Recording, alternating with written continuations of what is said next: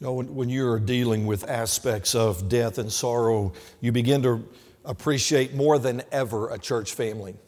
And how fitting that is, because who better to provide the answers and the comfort that nothing else can provide than a church family that is the pillar and ground of the truth, and that truth is the resurrection. And so I just want to remind you, you have been ministered to every service by Brother Luigi. And this is a time for you to return that.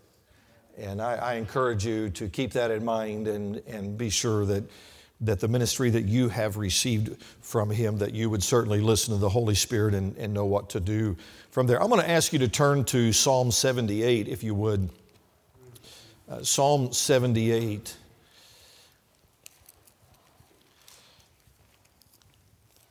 We're just going to deal with the first few verses here. There are different styles of preaching, and there are names of particular styles, and they categorize those. One of the things that I probably do the most is called an inductive type of preaching. And inductive basically means that you're laying out this case and then you're working up to the point. And that can be a challenge for the listener sometimes, because you don't really see the primary point until we get towards the end. I did that at men's prayer meeting this morning. I've done that some this week. And it also means that you have to follow along as we go, and you have to have faith that we're going somewhere. All right. Otherwise, you're going to say, I have no clue what any of this is about. And I think you'll certainly get some bits and pieces along the way, but it's not until we get to the end that the real primary point is there. Psalm 78. So let's just read the first few verses here. Verse 1, give ear, O my people, to my law. Incline your ears to the words of my mouth. I will open my mouth in a parable. I will utter dark sayings of old, which we have heard and known, and our fathers have told us. We will not hide them from their children, showing to the generation to come the praises of the Lord and his strength and his wonderful works that he hath done.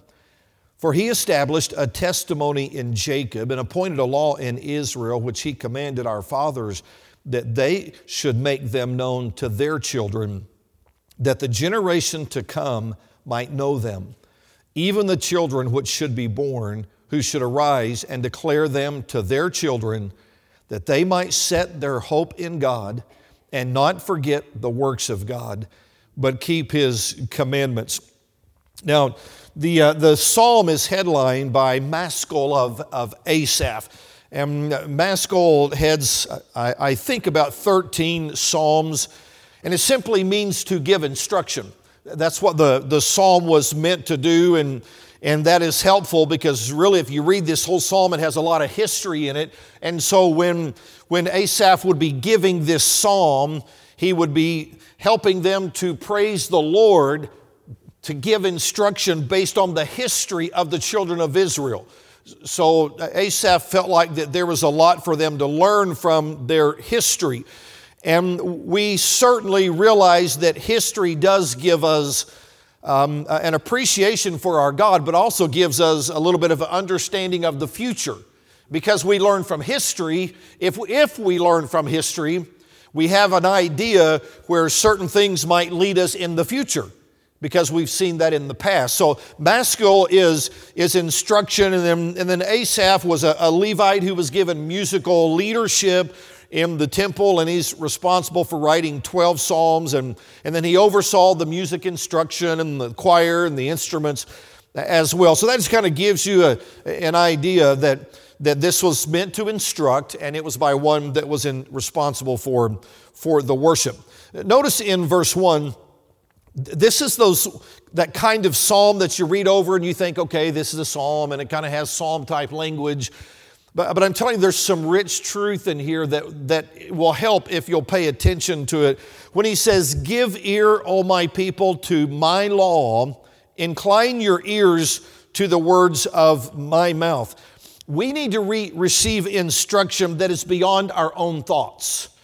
All right, that's what he starts off this psalm, is he's saying, I have a law, and I'm asking you to give ear to the law that I am declaring and incline your ears to the words of my mouth. All right, so the writer is instructing them to listen to his law, and it's not his law in that he owns it. It's his law that he has adopted that we're going to find out in the coming verses. It's his because he bought into what he received in that case. And they are to cause their ears to listen to his words.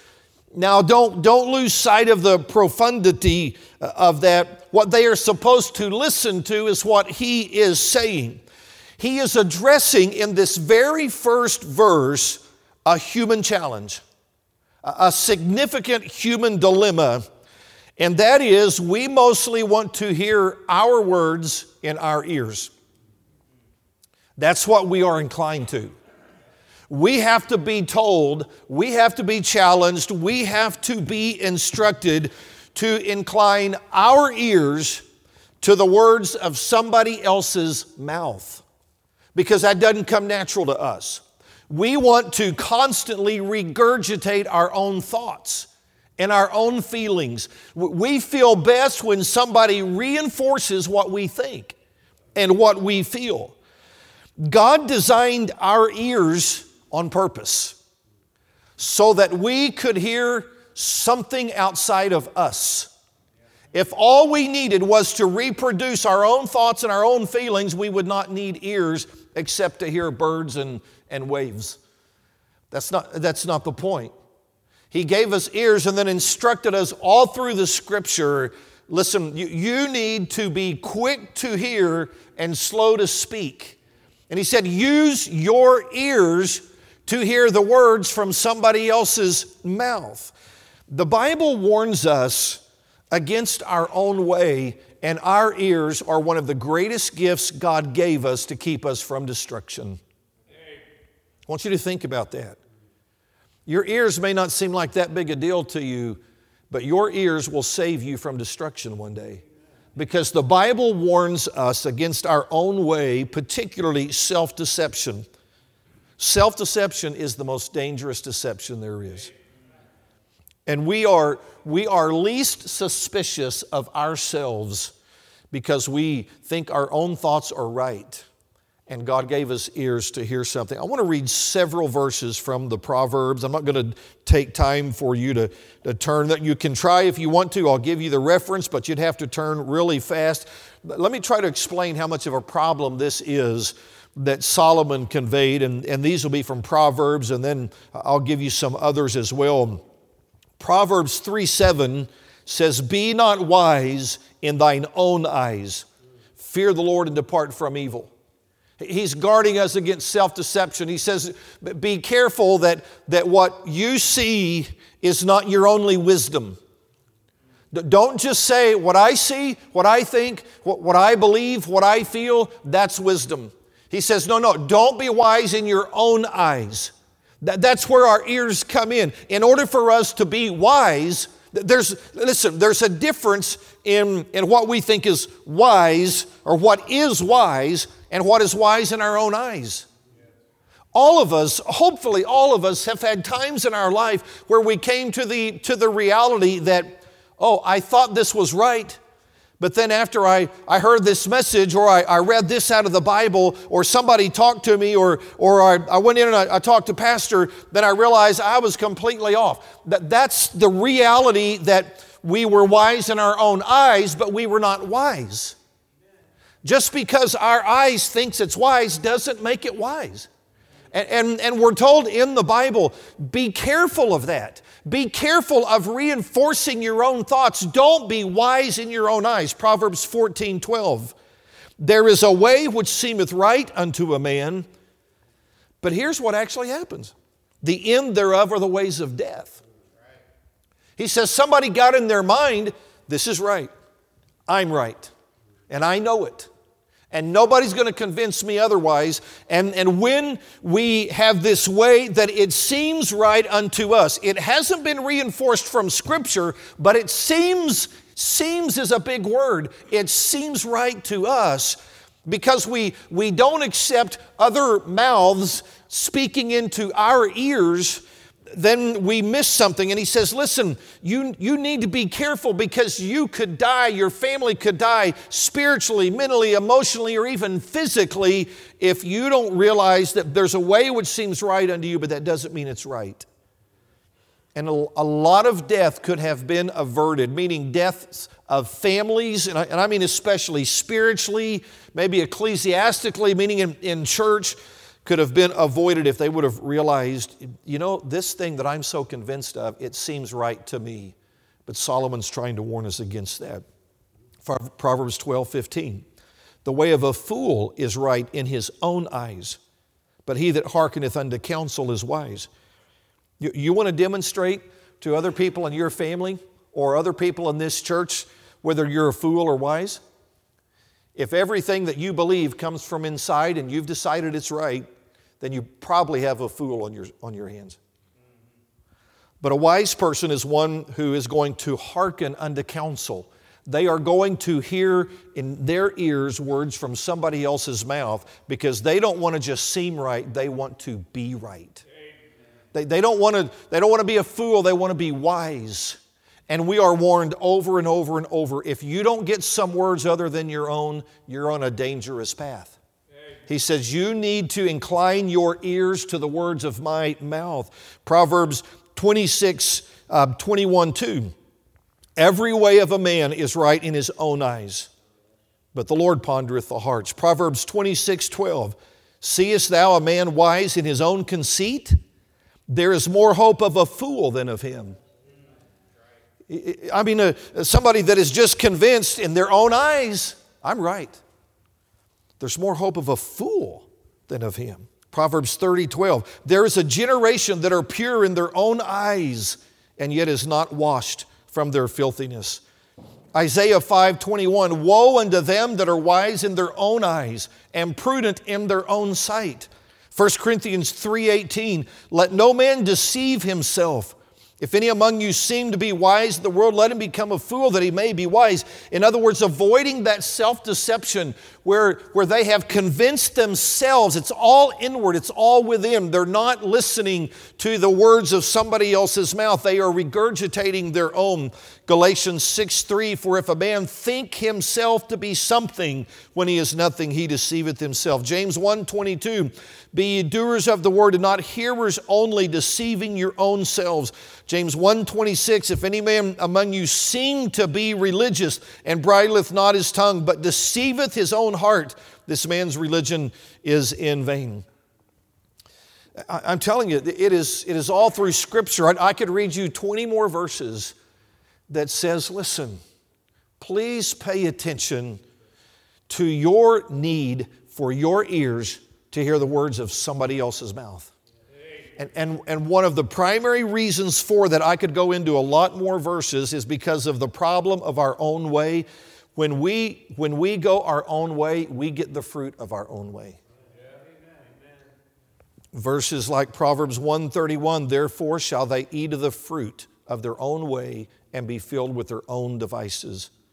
Proverbs 5:22, his own iniquities shall take the wicked himself, and he shall be holden with the cords of his sins. Proverbs 26:27, whoso diggeth a pit shall fall therein, and he that rolleth a stone, it will return upon him. I could go on and on and on and on. One of the reasons we need to be protected from our own way is because if we don't hear the words of somebody else's mouth, a law that counters our own, we don't have a chance to be wise, we become a fool, and we eat the fruit of our own way, and it never tastes good. It's a bitter, bitter fruit. Two of our greatest resources are our own ears and somebody else's mouth. It's vitally, vitally important. We are blessed to have ears to hear what somebody else says.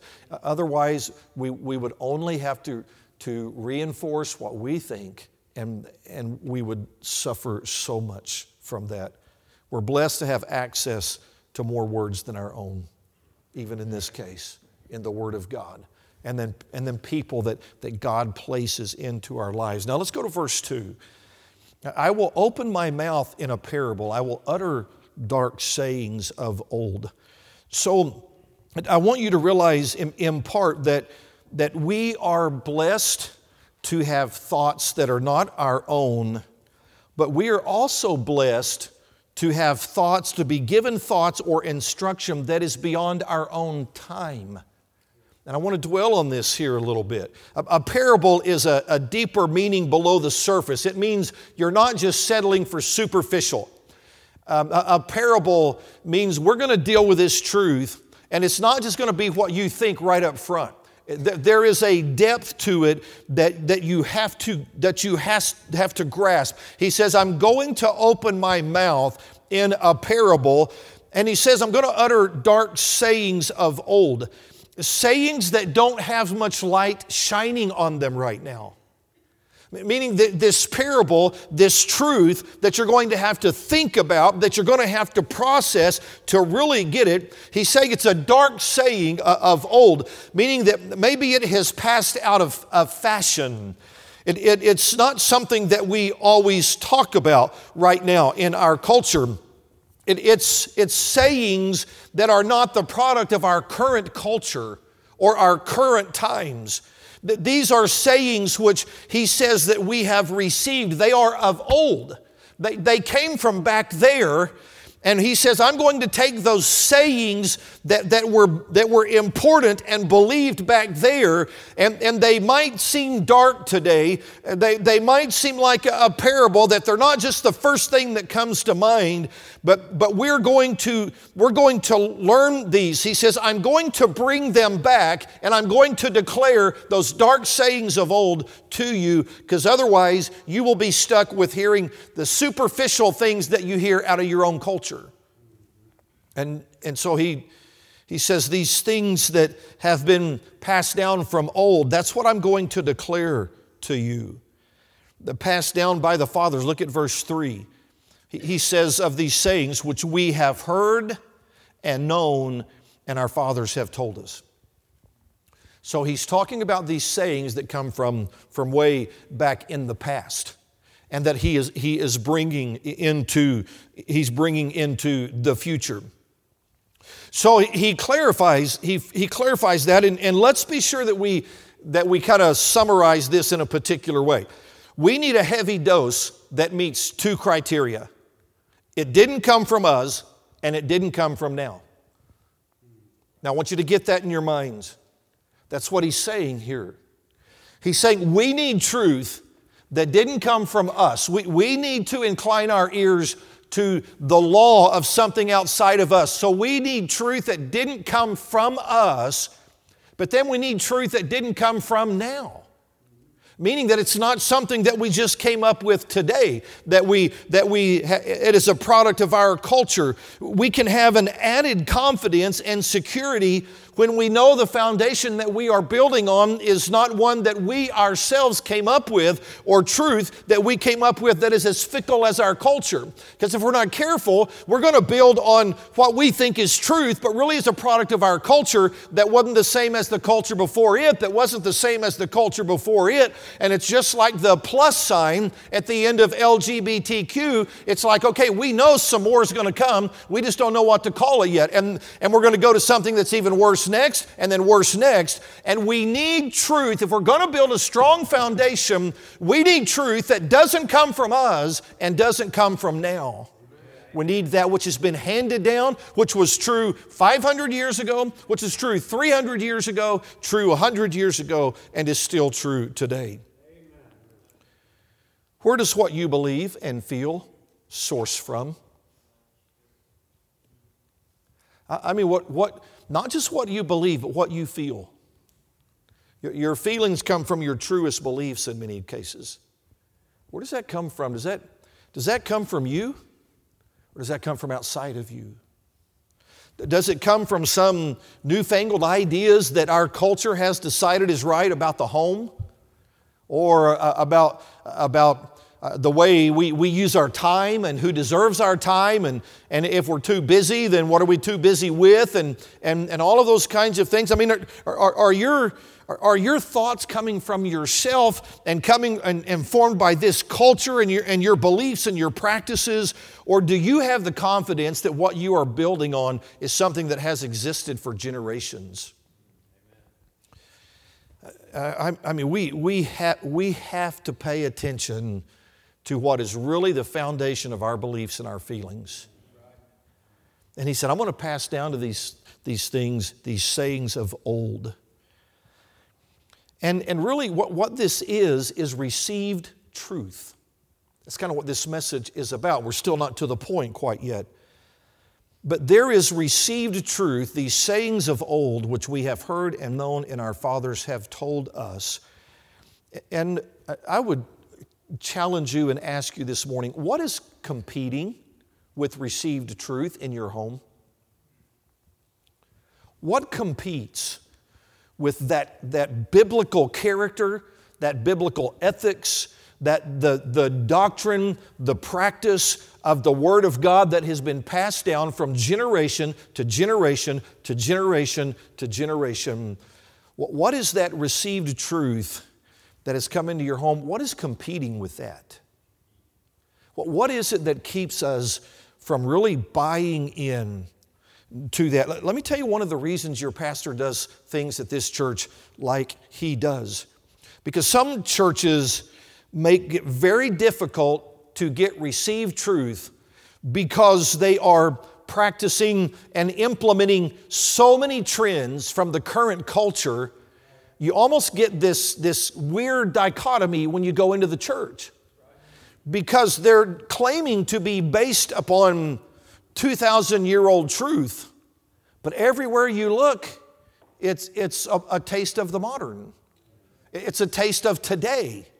It is so trendy that it's hard to then listen to a message that is saying, listen, we are about something that hadn't changed in 2,000 years. Now we go through changes, yes. The problem is not changes. It is when those changes begin and the very idea of change and trendiness comes. And it's not even the trends themselves that are the problem. It is that when we become seen or known as trendy, then it makes it very difficult for us to have credibility in saying, we are going to give you received truth. We're going to pass on to you what we received.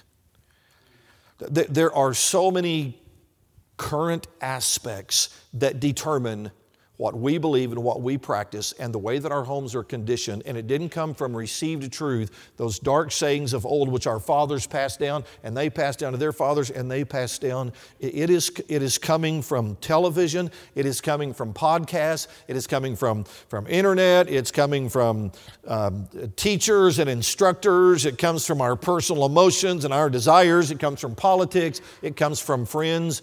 And he says, what I need to declare to you is what has been said for generations. Listen, there's a satisfaction that comes from that comes from realizing what I'm standing on is what my fathers stood on, and what their fathers stood on, and what their fathers stood on. You know, assume there's a few practical steps that I would challenge you with here. One, assume that there is some guiding law and seek to find it in every area of your life. When you're trying to figure out what kind of a husband to be, don't just rely on some modern book. You go back to receive truth. When you're trying to figure out what kind of wife to be and what kind of mother to be, you start with received truth. You start with truth that you are absolutely confident has withstood the test of the ages. When you're trying to figure out how to raise your children, be careful following some newfangled idea. You start with the upbringing of your children with received truth. That which has come from generation to generation to generation. The point is not that there would not be changes, but there is that core which has withstood the time, the test of time, and come to us through the Word of God and has raised families for generations. When it comes to the way that you conduct a church, you build your foundation on that which has been received from generations past, instead of deciding there's got to be some better way that we come up with right now. Assume there is this guiding law and seek to find it. Second, force yourself to hear what this law is. Let your ears hear the words of somebody else's mouth. Third, because of the dark sayings, the parables, don't give up when it isn't easy answers. Don't stop at superficial sayings. Know what was respected before you were born. Study what your own people believed before you, like in a church like this. Now, let's go on, just for the sake of time. Look at verse 4. It's in two sections here. We covered the first. What kind of truth are we talking about? We're talking about received truth. Verse 4 now, we will not hide them, this received truth, these sayings, we will not hide them from their children, showing to the generation to come the praises of the Lord and His strength and His wonderful works that He hath done. And then He explains some for the children of Israel, particulars. He said, He established a testimony in Jacob and appointed a law in Israel, which He commanded our fathers, that they should make them known to their children, that the generation to come might know them, even the children which should be born, who should arise and declare them to their children, that they might set their hope in God and not forget the works of God, but keep His commandments. It is vitally important to be sure that we pass on the received truth. So verses 1 through 3 is that we receive the truth that came before us, and now verses 4 through 7 is the urgent necessity that the truth that we pass on is the truth that we received. So in verse 4, they were committed to showing the greatness of God to the generations to come. Not hiding them, not hiding the received truth of who God was and is and what He's doing. Those sayings of old, verses 2 and 3, the praises of the Lord and His strength, what He is capable of doing that others are not, His wonderful works, the things which He has done, and actively showing them, highlighting them, talking about them, demonstrating, listen, this is what God has done, the God that our fathers and our grandfathers and our great-grandfathers that they believed and they trusted and they served. Here's the things God did in the past. Here's the things that God is doing for us, and we're going to pass those on. He says, we will not hide them. It's not just that we're going to show them. We're going to figure out, is there any way that we're hiding this? And then we are going to be sure that we don't do that, and instead, we're going to surround our kids with the works of God, our family with the works of God. Verse 5. He gives some details here. What God established is what He wanted passed on to their children. He says He established a testimony in Jacob, which was many years removed, many generations removed from this. But He said He established a testimony in Jacob and appointed a law in Israel. And He commanded our fathers that they should make those things known to their children, not just the things of their day. He says that it's as if it's so obvious the things of today are going to be somewhat absorbed by people because it's the culture they live in. He says that's not what a family is for. A family is not for reinforcing everything about today. A family is for the purpose of taking received truth and being sure that your children, if they get anything and even everything, they are going to get the confidence of truth that their parents received. That's what a family does. They take those stories of old, they take the evidence of God's strength and His praises and His wonderful works, and they make them known to their children in verse 5. Even this law that started so long ago, He said, you kids, you need to know this. We must be sure the next generation knows that truth. Verse 6, that the generation to come might know them, even the children which should be born, who should arise and declare them to their children. The intent was that this would happen to every generation. He said, the generation to come must know it. Even the children which should be born to that generation. But then He says, not just that, but you want them to be so passionate about that same truth that they got from the generation before them, that generation is going to take and pass on the exact same received truth to their generation. Now we're talking about grandkids. That is given with a passion the received truth that two generations before had. and they're passing it down generationally. And that each would find it their responsibility. And he says in verse 7 that this is the best way for every generation to have a real walk with God. That they might set their hope in God and not forget the works of God, but keep His commandments. Why? Because they bought into the received truth of the previous generation, who bought into the received truth of the previous generation, who bought into the received truth of the previous generation. And he says that's what's going to help them, that when they come through troubles and trials in their marriage and their family and their finances and their countries falling apart, that their hope will be in God. That's where they're going to turn.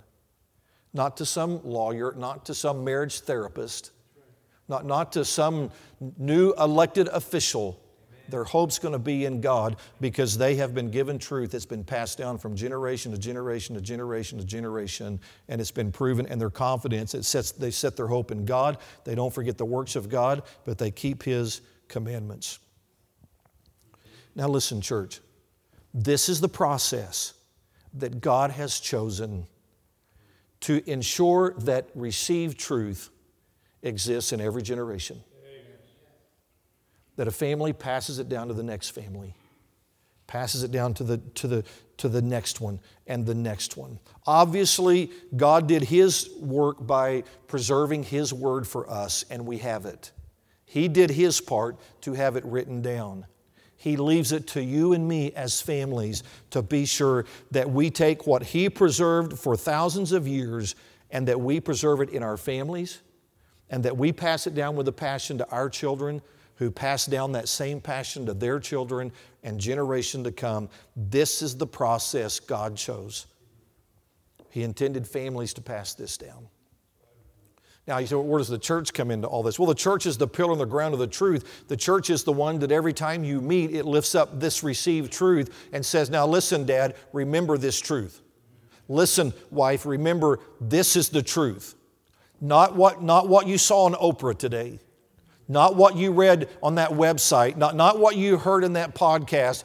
That this pastor faithfully, week after week after week, sets before you the very received truth of God so that families can rally around it, and a dad can be charged up and a husband can be charged up and be able to go back to his family and say, now this is received truth. We're not doing anything new. We're not trying to be novel. We're going to take what has existed for generations, and that's going to be the core of our family. That's one of the greatest accomplishment of a family, is to pass on a godly seed. But now let's talk about reality for a moment. Kids don't always make it. Our kids don't always follow us. I would assume there would be plenty of stories in this room that a dad and a mom felt like they did everything they could, and their kids chose something different. That has to be discouraging. I mean, that has to have a hurt in many ways that a lot of other things maybe could never do, because there are kids that reject it entirely. Others maybe just reject parts of it that they don't like. And you did everything you could. Maybe you had them in church, you taught them this, you taught them that, and yet they rejected parts of it. I personally am not wise enough to know why every kid rejects what their parents taught them. I don't always know. I wish it was simple. I wish it was easy to be able to see cause and effect and to say, okay, these kids went off the rails because this happened maybe at home, or the home was like this, or the dad was like this, the mom was like this, or the kid was just like this. I don't know. Sometimes it's easy to see. I mean, sometimes it really seems like it is, that a marriage is a contentious marriage, or there's issues with authority. Sometimes those are easy to see. Other times it's not as clear. But I want to propose that this text provides something for us to think about. What was to be handed down is what was received. And it was what came from outside of those parents and outside their time that gave weight to what the kids saw. Now, please follow this, because I really think there's something very profound being said here, but it's very simple. That the kids felt like something much greater in weight than just what their parents gave them. That the kids felt like what their parents gave them was heavier than just something from their parents.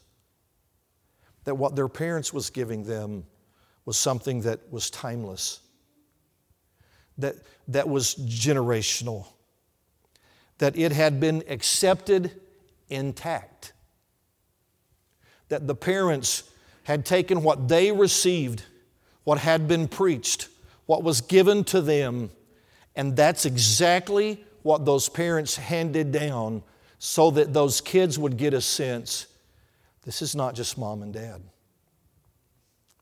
What they're bringing me up in is a lot bigger than that. This is not just my dad. This is his dad, and I don't necessarily mean literally his dad, but it was the generation that taught him, which was passing down what the generation taught them, and that when a child gets a sense that what they are being handed is not their parents' ideas and their parents' version, it is what they received, that they received from the one before and the one before and the one before, that it carries a weight that maybe nothing else could ever be as convincing as that. That the parents transmitted it the way they received it, meaning the generational aspect. Now, I want to be very transparent about this, and I want to finish with this point, and then I'll be done. By God's grace, Lisa and I have been blessed at this point in time in our life to have 3 adult children that have chosen to follow the upbringing that Lisa and I gave them. I don't know any part of it that they've rejected yet, whether it be standards or the church or the Word of God. Our oldest son, he's the youth director at Bible Baptist Church, Daniel, and our second son, Samuel, is a youth director and music director in South Dakota, and our daughter, Emily, is finishing her last year at Heartland. But here's the deal. I am increasingly aware of how not great a parent I was. I wish I could go back and do some things different.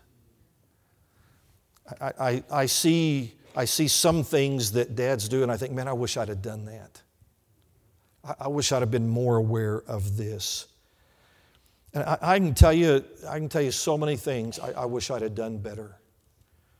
And if I could do it again, I would. You know, but it's hard to describe the joy that we experience. But I'm convinced in reading all of this that I benefited from something unintentionally.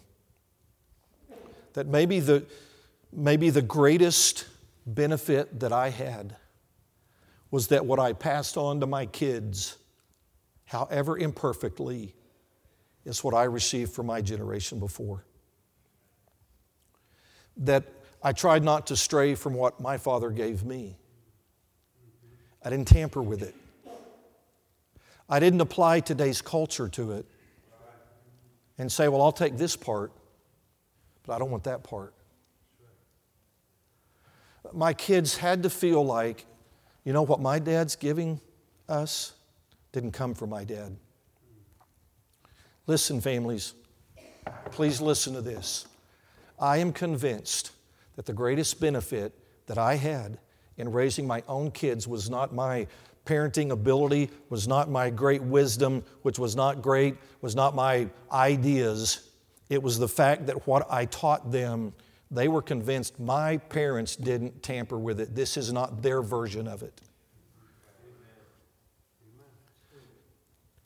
Although they were preachers' kids, they weren't always, but they knew that what is preached at the church that we attend, what is preached is what my parents try to do, because they're taking the truth that was received, that the pastor preaches, and they've been in other churches, that they realize, listen, we're not taking what is being given to us and saying we'll take 60% of that and then we'll throw away 40%, because that just made them realize this is not received truth. This is a cafeteria. And my parents walked through and came up with their own version, and they're handing me their version. Because if you do that, your kids have every right to do the same. They have every right to pick and choose the parts that they want, and then say, well, my mom and dad, they heard these things at church, but they rejected that one and that one, and that wasn't that important, and so I can reject the ones that I want to reject. I really could have cheapened to the point where they didn't think they were getting received truth. They were getting mom and dad's most comfortable religion, because mom and dad were not inclining their ears to truth outside of them.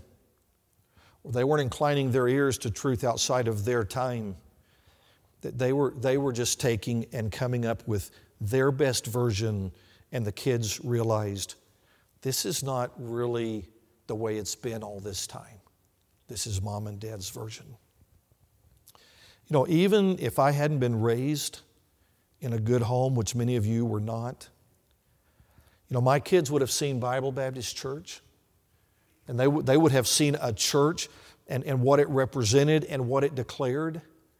And your kids here, or even families, if you didn't have a good home that you were raised in, and you say, well, I don't have received truth. Yes, you do. It is preached and declared from this pulpit every week.